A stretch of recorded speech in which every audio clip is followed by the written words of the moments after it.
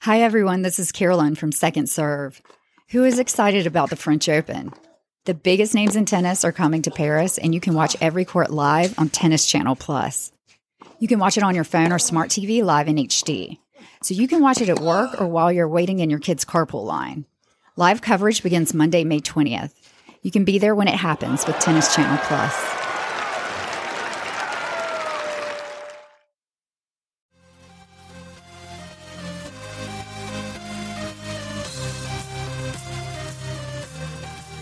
Hi, this is Carolyn. I'm here tonight with Aaron and Michelle, and we're going to talk about pet peeves in playing adult recreational tennis. We all have them. Aaron, do you want to start us off with some of your pet peeves? Sure. There are so many, right? I'm sure everyone has their own pet peeves, but ones that I can think of specifically are when I'm serving or when my partner is serving, if our opponents in doubles like come together and strategize and don't go to our pace of our serve. Yes. You're supposed to play to the server's pace. And I actually had a match that I was the server and my opponents would line up like staggered. One would be at the baseline, one would be at the net. And they did this multiple times. And I'm like, this is just strategy to irritate me.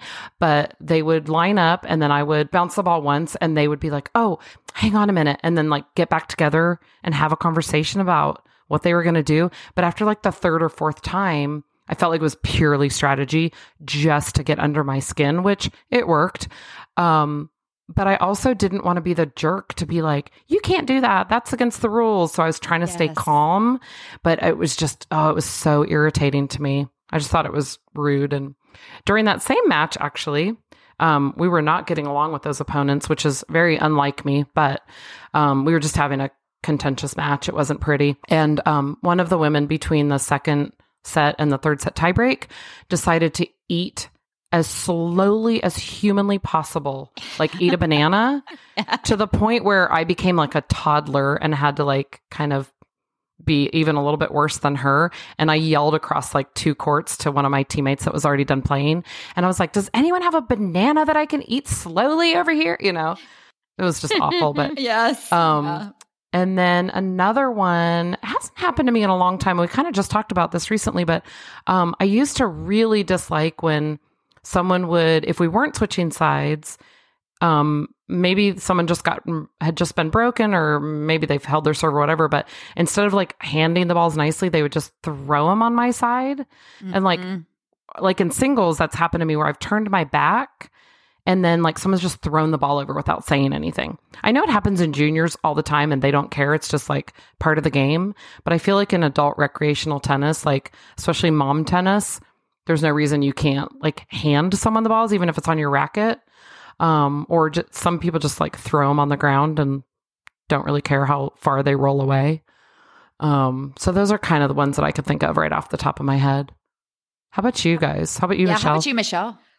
So I really don't like it when I hit the ball and it doesn't stay on the court. That's your pet peeve. That's my own personal issue, but just kidding.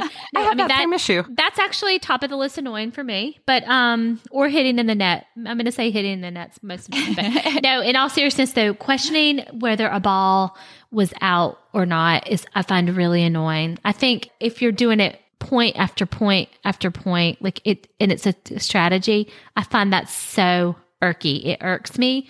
And also not calling the score.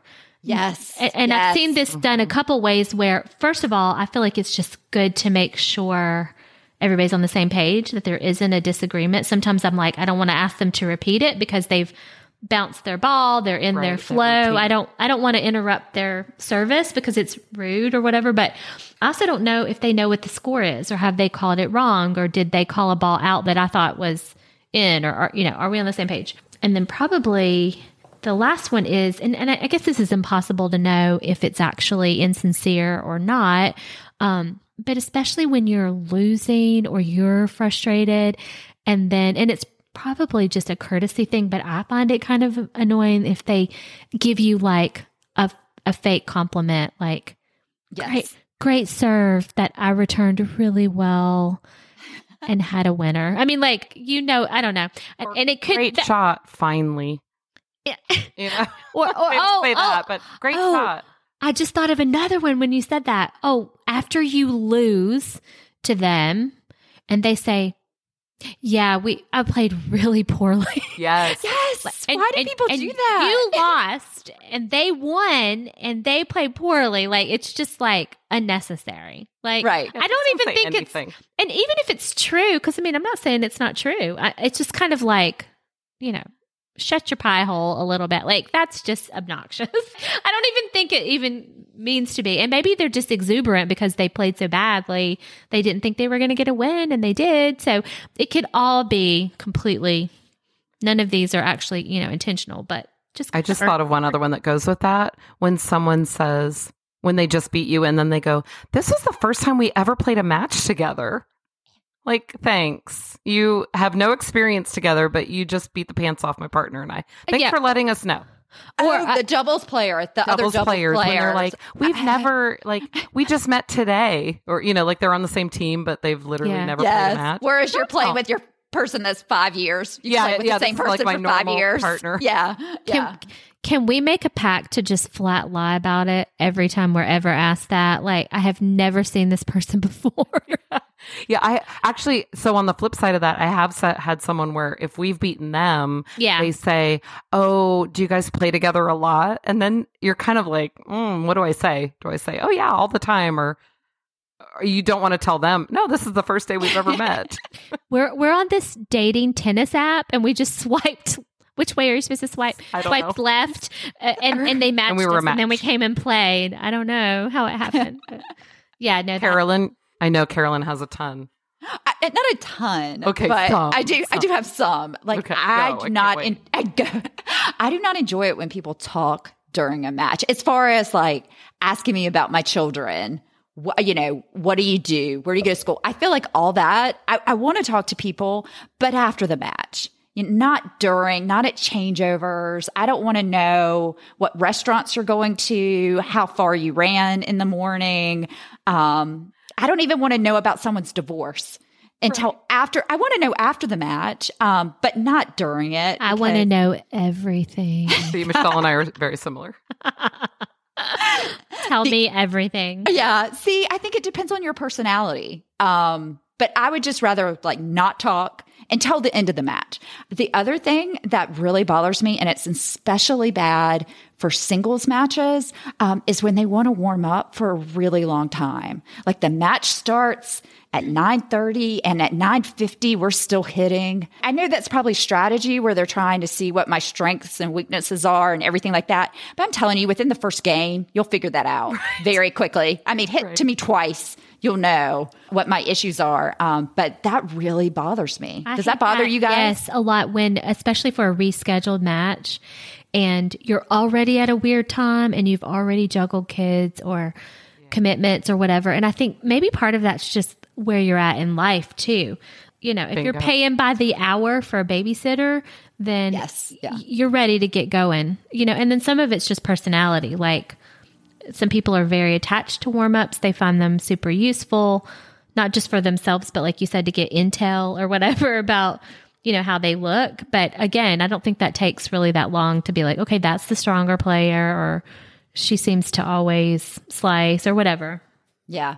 This is not my pet peeve, but I know this is someone else's pet peeve. People calling the ball before it lands. Mm-hmm. Calling it out. That's also a rule. It's a rule. You can't do that. And it's a big one. But people, I mean, even if it's going to fly to the moon, you should not put your little finger up until it lands. Yeah, that's a good one. But it certainly is a peeve when people do it. Mm-hmm. Yeah, because you don't know how it's going to land in. Although, me, I think all of my balls are out, but a lot of times they land in. They lay it in, Aaron. So if someone called it out before it actually hit the tape, then it would be a problem because a lot of them land in, apparently, even though I'm like, that ball wasn't in, right? And Carolyn was like, it's like 4 feet in. What are you talking about? I'm like, it's substantially in. Yeah, for sure.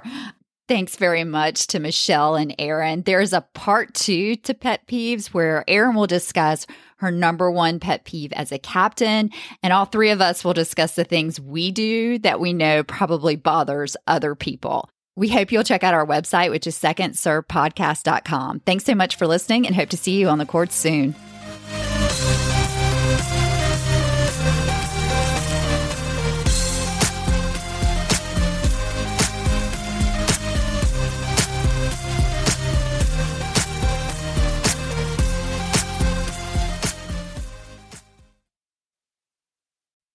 Hey, Second Serve listeners, this is Erin. Carolyn and I are so excited that the second slam of the year is happening this month. The biggest names in tennis are coming to Paris for the French Open, and Tennis Channel Plus is the place to watch it. Tennis Channel Plus brings you courtside with 3 weeks of unparalleled access, and they do this with every single court live. Watch on your phone, your smart TV in HD, or like I do, on my iPad while I'm sitting at my desk working all day. I love to flip around to different matches on Tennis Channel Plus to see my favorite players in action. Don't miss your favorite tennis legends battle a new generation of talent and watch exciting new rivalries emerge on the historic clay courts of Roland Garros. If Carolyn and I can't be in Paris in person, at least we can watch all the matches on Tennis Channel Plus. Daily coverage begins on Monday, May 20th. Be there when it happens with Tennis Channel Plus. I know I will be.